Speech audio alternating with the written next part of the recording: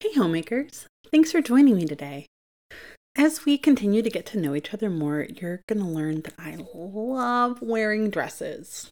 And I don't wear dresses because of being uptight or being conservative. I don't wear dresses because I'm trying to be dressed up.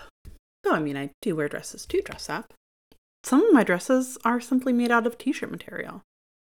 That's not what I think of as being a dressed up material. I wear dresses because it's simply what I'm most comfortable wearing. I recently saw an Instagram reel where the voiceover was talking about dressing up because her life's a fancy occasion.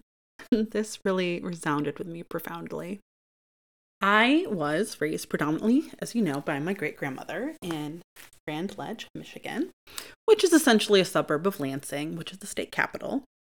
And because I was raised by someone 72 years my senior, she raised me as she raised her own children, which was essentially like being raised during the Great Depression in a lot of ways. Graham put me in dresses more than anything else. I distinctly remember my first pair of jeans. They had Winnie the Pooh leaves embroidered on them. We ordered them from a JCPenney catalog. Probably aging myself a bit, but that's okay because I feel about 86 on the inside, even though I'm in my mid-30s. But until I got those jeans when I was 10, it was dresses, skirts, blouses, or leggings. Once you got into those tween years in the 90s, leggings just weren't cool anymore. Stirrup pants definitely weren't cool anymore. I was the odd duck in the room. And while there were many, many more reasons for me being the odd duck, which I'm sure you'll learn more about over time, I wanted to blend in. I wanted positive attention. I wanted to be accepted, which I'm sure you can relate to that. I can't imagine a person who doesn't want to be loved. So now, though, it's dresses or bust. Jeans aren't cozy. And I abandoned wearing them for years, unless I needed to wear them as part of a costume or a uniform. And by the time I started high school, I very intentionally stopped wearing pants. I went a whole month my freshman year where I challenged myself to wear a different dress or skirt each day of school. In the last half of that year, I decided I'm going to be Julia squared. And I said to myself, I'm going to wear dresses all the time. I'm going to wear all the colors of my joyful life because I loved a rainbow of colors. I figured if people could accept me for my wildest self, which, for me, wild is just wearing a rainbow of colors or leopard print pants, then they could accept me all the time. I began starting to make my own clothes around that time. Graham had a bunch of trunks of old fabrics that were in various places in the house. She let me sort through them to find materials and patterns that I like. For me, skirts and dresses are kind of a lifestyle. Anything that I can do in pants, or other people can do in pants, I can do it in a skirt. It's so freeing and so liberating. If I want to sit down crisscross applesauce, I wear a longer, flowier skirt.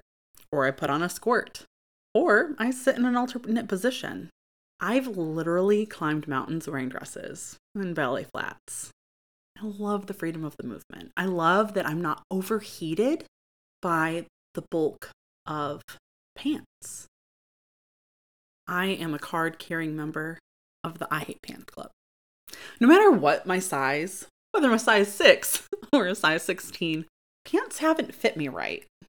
They bunch, they droop, they get gobbled up by my thighs. They apply unnecessary tension across my lower abdomen. The rise can be too low, and then it encroaches on me showing my tush or my underpants, which to me doesn't exactly scream classy. It's not like ladies' jeans pockets actually can hold anything anyway. For all of my army days, of course, I did have to wear pants to work.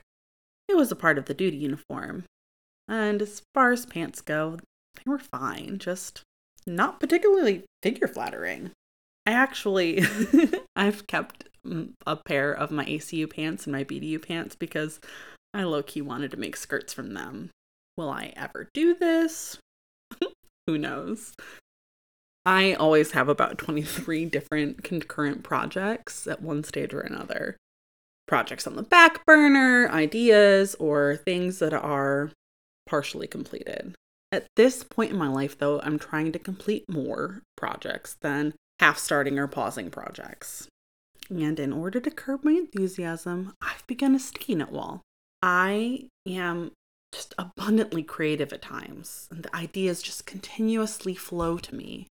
Have you ever been struck by this kind of inspiration? I'm only one woman, though. I can't do all of the things all at the same time, unfortunately. So I'm taking this time to be more methodical with project completion. Each day of this week, I'm spending up to 4 hours organizing one room in my apartment. I've been a little embarrassed. I've been in my apartment for a number of months, but I'm still not settled. I've moved so many times in my life, and this is literally the longest it has taken me to get settled somewhere. But I know that it's critical for me to get my space tidy. When everything has a home, I have more creative space. I don't have overwhelming clutter encroaching on all of my inspiration or my workflow. One of my struggles, though, in this apartment life, it's not exactly conducive to being organized. There's only one tiny closet that I can't actually even hang hangers in. But with some trips to IKEA and taking time to understand how I actually use the space, I'm making a lot more reasonable progress now. If you'd like to see a small transformation, check out one of my Instagram reels on my bathroom joy. The other project I'm working on this week is finishing a skirt that I started sewing last year. And I bought the material to make it in 2019, which is so silly.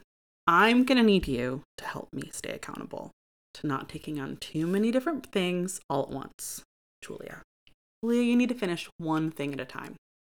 In order to combat the good idea theory overload, I'm writing out all of these ideas on the sticky notes I mentioned, and I'm just sticking them to my wall in my office. I've expanded this practice to the mirror in my bathroom, stickies on my fridge, and you can imagine there are just stickies in a defined space in every room. I'm trying not to indulge on researching the ideas, get the ideas out of my head, and then focus on the task that I'm actually working on. So each episode of my podcast, I'm going to try to keep you up to date on what I'm doing for the week and what I've accomplished. This is the first full week of July, and I finished my bedroom. I finished my bathroom. I'm working on my great room. I am going to finish my green plaid skirt.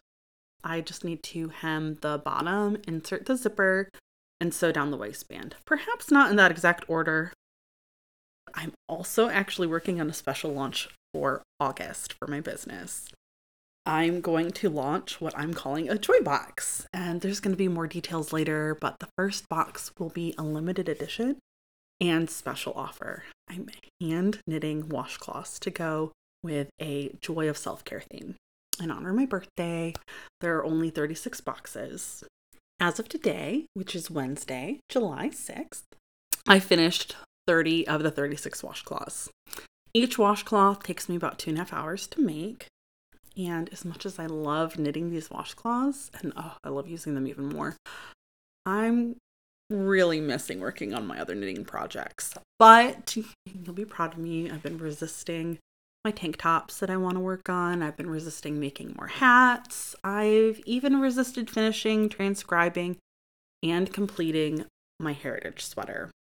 What projects are you working on this week? I can't wait to hear what you're working on and how you keep yourselves accountable to your tasks. Please reach out. I'm looking so forward to hearing from you. More importantly, thank you for your attention today. Even the act of creating this podcast is motivating me to meet my goals. I hope that it encourages you and helps you whittle down or prioritize your project list. If you know someone that this message will encourage, can you do me a favor and share this episode with them? Until next time, I hope your day is filled with an abundance of love and joy. Bye!